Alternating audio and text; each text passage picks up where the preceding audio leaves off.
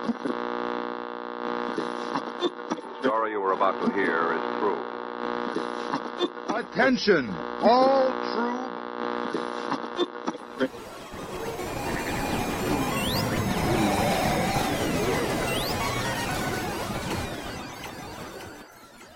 She's alive!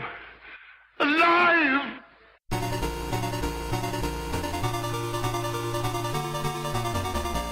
Welcome to the Retro. The college that I attended was primarily a science college, so everyone who went there was pretty much a science major with very few exceptions. It was a great place to be because I'm surrounded with lots of like-minded people. At the time I was studying biology and chemistry, biochem, and was very happy about that. And at the same time I was very interested in just about everything but biology and chemistry. I mean, here are all these other people learning all these great things and they love to talk about them. So I think I learned so much more from the people around me that freshman year than I did in class, which means I really wasn't paying enough attention in class, which I had to work on as time went on. I remember during the spring semester, I had made it through the fall, and I had started hanging out with some people who were really into math and astronomy, and they would have star viewing parties in this big field behind the dorm I lived in. So there was this really warm spring night, and I was sitting in the common areas playing Nintendo when one of these people said, "Hey, we're going to go and sit outside and look at some of the stars. People had a telescope. It'll be a lot of fun." I thought, oh, that sounds really cool. It was very warm out. People had blankets. I went up to my room and got my blanket. And I lay down, and people were talking about stars, and I was learning all this new stuff. Now, I had nothing to say, until the subject turned to UFOs. Then I had a ton to say, because I could talk about all the movies and TV shows about UFOs that I had seen. And I started talking about Project UFO and Close Encounters of the Third Kind. This went on for a couple hours, and I laid there learning all about the very dim stars that we could see in central New Jersey, and had a great old time. I don't know what time it was, but at some point, I nodded off. Now, I'm not one to nod off in public, but I had a habit of not sleeping very much in college at that point. I would just stay up all the time. I think I was having sensory overload and just couldn't sleep. So I conked out on my comfy blanket in the field. Now, I didn't really know any of these people. They all went home and left me when I woke up. And the reason I woke up is that I heard someone walking by me. I looked around and there were people busily going to class. And I was no longer on my blanket. I had rolled into the grass and was soaking wet. I stood up, and one of my friends was coming out and saw me and was like, "Hey, where you been? We've got class." And then he started cracking up. I was like, "What's so funny?" I knew I was wet, and I was really wet. I said, "What's up?" He goes, "Look at you." I was like, "What do you mean?" He goes, "You're all red." I ran into the dorm, went into the bathroom, and my face, my arms, everything was covered in bug bites. I had been laying out there all night in the grass, and just insects had come and almost devoured me. So what did I learn from that experience? Well, I learned the placement of some constellations, many of which I've already forgotten. And I also learned that it's a good idea not to fall asleep in a field at night. Odds are you're not going to be picked up by a UFO. Instead, if it's a warm night and the moisture is just right, you will wake up covered from head to toe in mosquito bites, and your friends will make fun of you for the next month and a half. On today's show, we're going to talk about Project UFO, the way too short-lived Jack Webb's Mark 7 limited production show. We're going to talk about the show's production, its premise. We'll talk a little bit about the stars of the show, the model building that took place in the show, the show's reception, its guest stars, and where you can find Project UFO today. We have an info-packed episode ahead of us, so without further ado, let's start the show.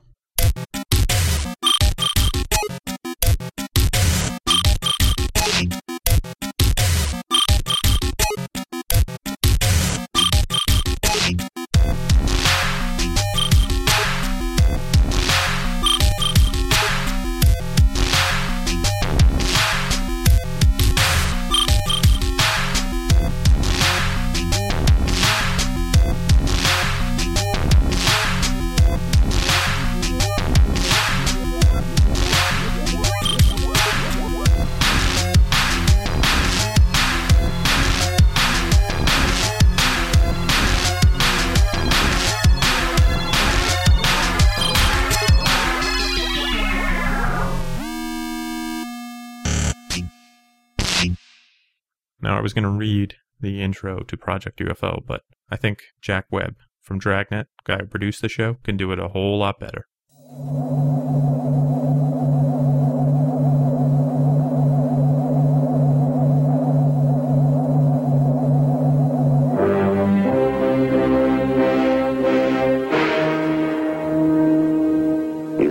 Eagle saw the wheel. This is the wheel he said he saw. These are unidentified flying objects that people say they are seeing now. Are they proof that we are being visited by civilizations from other stars? Or just what are they?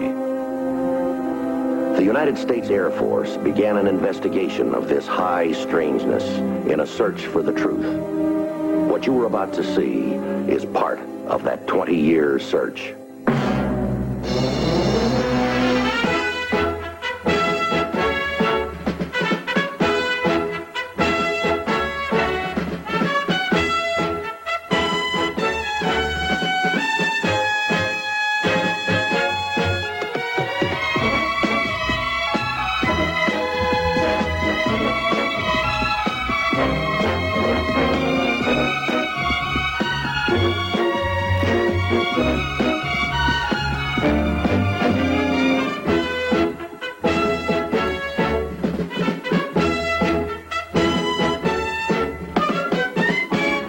Now that's the Season 1 intro and the Season 1 theme to Project UFO, and that will change as the show goes on. Project UFO was a television series on NBC, which lasted for 2 seasons, running from 1978 through 1979, and it was based loosely on the Air Force's Project Blue Book, which was the Air Force looking into UFO phenomenon and deciding if it was real or not. The show was created by Dragnet's Jack Webb, whose production company, Mark 7 Limited, would pour through thousands of Air Force files looking for episode ideas. The show was produced in association with Worldwide Enterprises, which is now CBS Television Distribution. Now, if you have not heard of Project Blue Book, you probably did not watch The X-Files or any other show that dealt with UFO phenomenon. For years, Air Force personnel investigated UFO reports. That information was cataloged and eventually would be released when Congress passed the Freedom of Information Act. That Freedom of Information Act opened up governmental files to private citizens, and TV producer Jack Webb thought, well, science fiction is really hot right now. Let's make a show based on this Project Blue Book, and we'll keep it in a similar fashion to Dragnet, and we'll present it in a very factual way. That's really an interesting challenge, because how do you produce a show about speculation or what people perceive in a factual way? Well, Webb decided to focus on the investigators, who in Season 1 were played by William Jordan and Kasky Swaim, and in Season 2 by Edward Winter and Kasky Swaim. And we'll talk a little bit about their characters and those actors a little bit later. So we'd concentrate on those investigators and how they did things, specifically how they moved around, what equipment and what material they used, but they would also show the point of view of the people filing the reports. So without judgment, it would seek to look at people's, what they said, what they did, and then would either debunk them or, in certain circumstances, show them to be unsolved. And that was what was very interesting about the show. In the pilot episode, the head of the project at the time, Major Gatlin, tells his newly assigned partner, Harry Fitz, that it's impossible to prove something to be a negative. And since that is the case, it was their job to try to prove that each UFO sighting was real by researching and disproving anything that's a possible alternative explanation. Of course, the head of the project might have had his opinion shaded by the fact that he himself had experience with a unidentified flying object, and we'll talk a little bit about the advisor to the show and how he plays into these characters. And now, this message. 6 batteries not included. You can imagine an alien UFO patrolling the edge of space. Suddenly, it reverses. UFO attack. Your phaser fires ahead. The UFO glows bright red and stops. Then the electronic UFO turns, and phaser ready, it begins again. Phaser firing, no time to go. You just got that UFO. UFO Attack, an electronic spaceship, comes with phaser cannon console from Castle Toy. On Project UFO, teenagers see a flying saucer, and the Air Force must save them from being arrested for a hoax. Something from outer space actually landed in those woods. Sunday. This is Tobor. Tobor, the telesonic robot. Batteries not included. He's under your control. With a click from the telesonic commander, to circle. To proceed forward. To circle. or to pick up the support module and return, all on your command. Tobor is robot spelled backwards. Tobor, the Telesonic robot from Shopper. When Webb found out that these files were being unleashed upon the world, he obtained microfilm of over 400,000 documents, which covered 13,000 sightings. Plenty of material. Now, a lot of this material was explainable as natural phenomenon, but about 12 to 15% are ones that could not be explained, and that doesn't mean that they were UFOs, and there's never conclusive evidence that the UFOs existed in the show, but that means that they just could not be explained through any means besides what the people were telling them. So from the files of Blue Book, in a similar fashion to from the files of the police department of LAPD, comes Project Blue Book. Just as he had brought police advisors into working on Dragnet and Adam 12, he hired retired Air Force Colonel William Coleman, who headed Project Blue Book in the early 60s. Coleman was interviewed and said that he had had an experience with a UFO early on in his career, which enters into the series, right in the character of Jake Gatlin, who was loosely based, I guess, on Coleman. He tells Harry Fitz that he had a sighting when he was piloting a plane. Coleman said that he and his full crew chased a saucer-shaped flying object over Alabama in 1954. The object seemed to be about 60 feet in diameter and about 10 feet thick, and it did not behave like any craft any of the experienced flyers had ever seen before. Coleman is quoted as saying, "What did I see? I don't know. If I had let faith enter the picture, I might have said I was obviously looking at a vehicle from another world, because I knew the technology of what I was looking at didn't exist on this planet, but I don't go that far." It's interesting that the show, which kind of on the front has a sort of dispassionate investigative quality, has an advisor who seems to at least believe that they saw something. And if you watch Project UFO long enough, you see that it actually starts to take on a bit of a, yes, UFOs are real. And they do that by showing very UFO-y type stuff at the end, where people find evidence and that stuff isn't picked up by the investigators, but we see it on camera. Of course, this fits right in with the dramatization, where Webb is saying this show is about what people perceive, so whatever story these people are telling is what he's telling. It makes for really interesting TV. Confusing at times, but very interesting. So a little bit about the cast. In Season 1, you had William Jordan playing Major Jake Gatlin. Jordan was born in 1937 in Indiana. He played in the 1957 basketball team that the movie Hoosiers is based on. He would serve in the Air Force and get the rank of first lieutenant. He would work in country music and radio. Then he would work in acting, eventually moving to California in 1972 and staying there until 1999. Kasky Swaim played Staff Sergeant Harry Fitz. Swaim is an interesting story. He was born in North Carolina on January 11th, 1949. His character in the show was from South Carolina. He talks about it a lot in the very early episodes of Project UFO. Project UFO was the first television role he ever played. He had no acting training when he moved to Los Angeles and was discovered while working as a bellhop at a hotel on Sunset Boulevard, with a small role in March of '77 in the Henry Winkler film Heroes. It was from that his agent would meet with Jack Webb's people and that he would get this role in Project UFO, so he was virtually unknown at the time.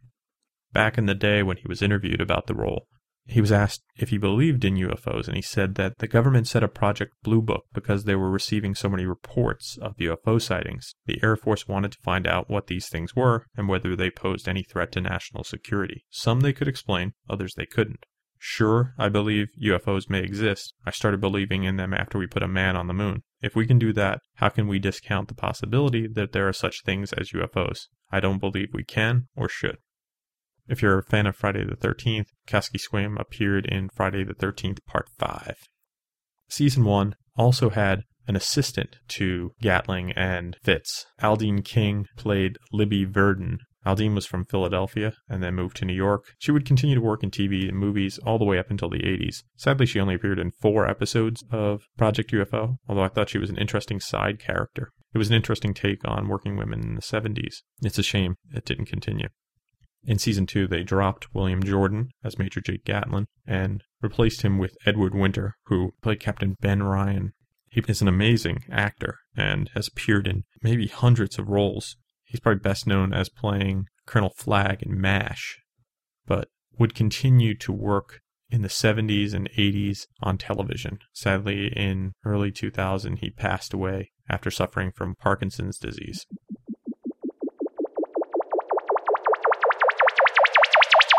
The show featured a lot of miniature work. This was pre-computer CGI, and some of the models look pretty pre-made, like they just took like a Millennium Falcon and a Star Trek ship and threw them together. Sometimes there was just a little too much detail that you can kind of tell what they are. The model work on the show was done by Brick Price. Brick Price Movie Miniatures, which is now WonderWorks, has done tremendous amount of work in the field of miniatures. Pretty much if you have a science fiction movie, and it has been done in the last 30 years, if there was miniature work done on it, Brick Price and WonderWorks were probably a part of it. The Abyss, Armageddon, Transformers, Rocketeer, Star Trek, Airplane, and of course Project UFO were all done by them. You should check out WonderWorks' website at wonderworksweb.com. It's kind of an old school website, kind of fun to see. They have great pictures of all their work, and they actually have a space shuttle replica that you could rent from them. So if you're ever making a space shuttle movie and have the budget, they do discount.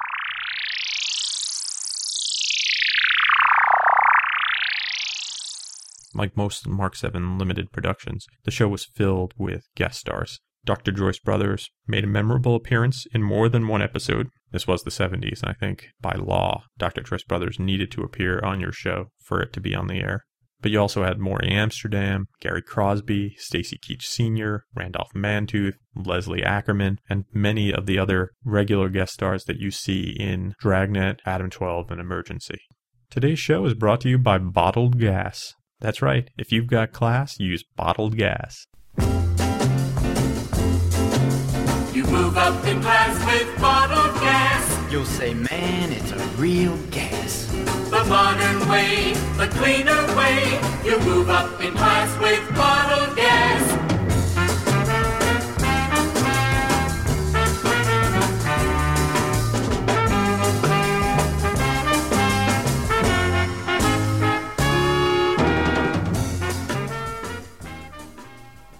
You gotta love that bottled gas.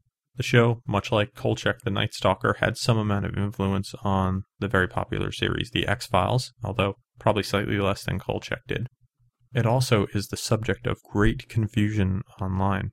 Since the show is called Project UFO, and at the very beginning of the show, they cite Project Blue Book, many people confuse the title of this show with the name of the project. So you'll often hear people who are looking for Project UFO referring to it as Project Blue Book. Now, some people even say that the show itself was often referred to as Project Blue Book in their local market, especially people up near Canada. And I've not been able to confirm that, but I have seen regional title differences on other TV shows, so I don't doubt it.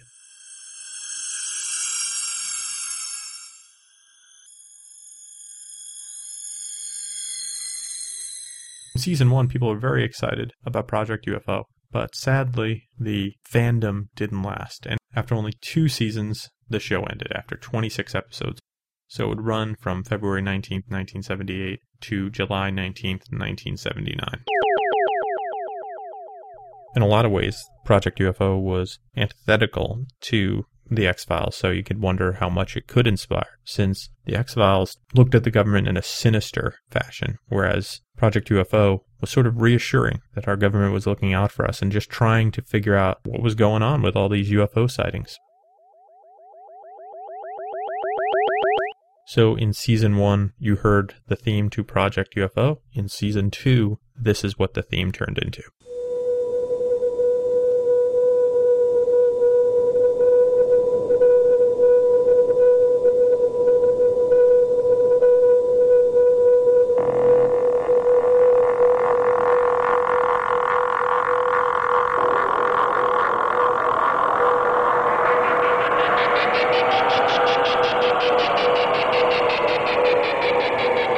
These are unidentified flying objects.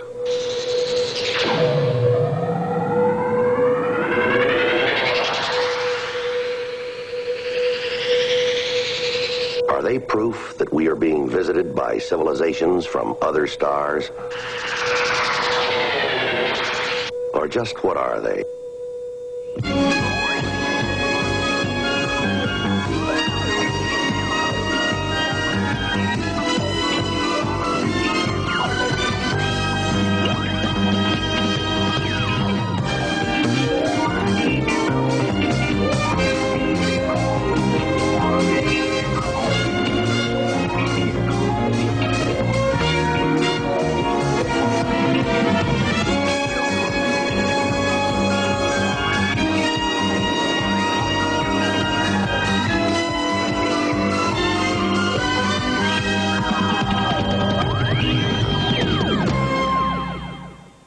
lot of people have complained that Season 1's was so much better, and I tend to agree, although the second one has a real 70s feel to it.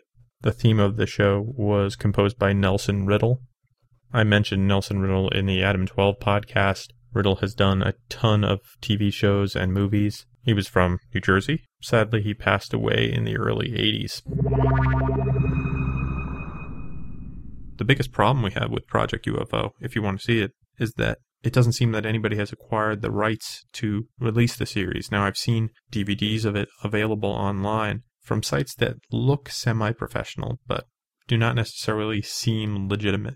I've inquired with some sources trying to find out if anybody knew if the show's coming out. So far, I've heard nothing. The show has occasionally run on television.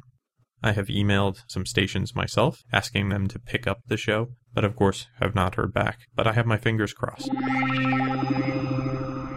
Project UFO is one of those shows that could easily be forgotten, but if you're an Adam 12 Dragnet fan, have an interest in UFOs and unknown phenomenon, it's a really fun show to watch, and it's interesting to see, even if it's just a dramatized version of it, how they would try to handle these investigations. And it's even more interesting to know that people who have been a part of Project Blue Book, which I've heard some people sort of dismiss as whitewashing or brushing things aside, that some of the people involved with it actually believed in UFOs in some way. Whenever I watch Project UFO, it kind of revives my interest in science fiction-y sort of UFO stuff, or at least in astronomy. And I do have a telescope, so I think I'm going to take my telescope out, maybe to the field not too far away from here. I'll set it up and look to the skies, see what I see. I'll tell you one thing, I'm not bringing a blanket. There's no way I'm ever going to fall asleep in a field again. Beep, beep, beep, beep. Here comes the satellite. Beep, beep. Thanks for listening to the show. For more retro fun, drop by the website at www.retroist.com. You can follow me on Facebook and Twitter. I'm at facebook.com/retroist and twitter.com/retroist. If you like the music that you hear at the start of the podcast, it's by Peachy. If you have any musical questions, you can email Peachy at peachy@retroist.com. Thanks for listening to the show, and I hope you have a great weekend.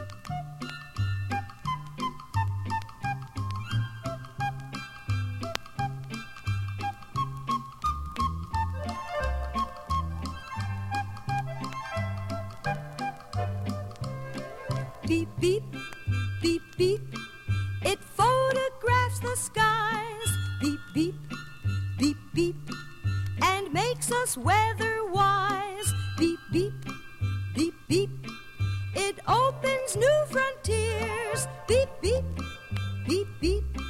For future pioneers. Look at it whiz! It must go at least 5 miles a second or it'll never stay up. Some of them can go around the Earth in only an hour and a half. Beep, beep, beep, beep. Around the Earth it goes. Beep, beep, beep, beep. And that's how science grows.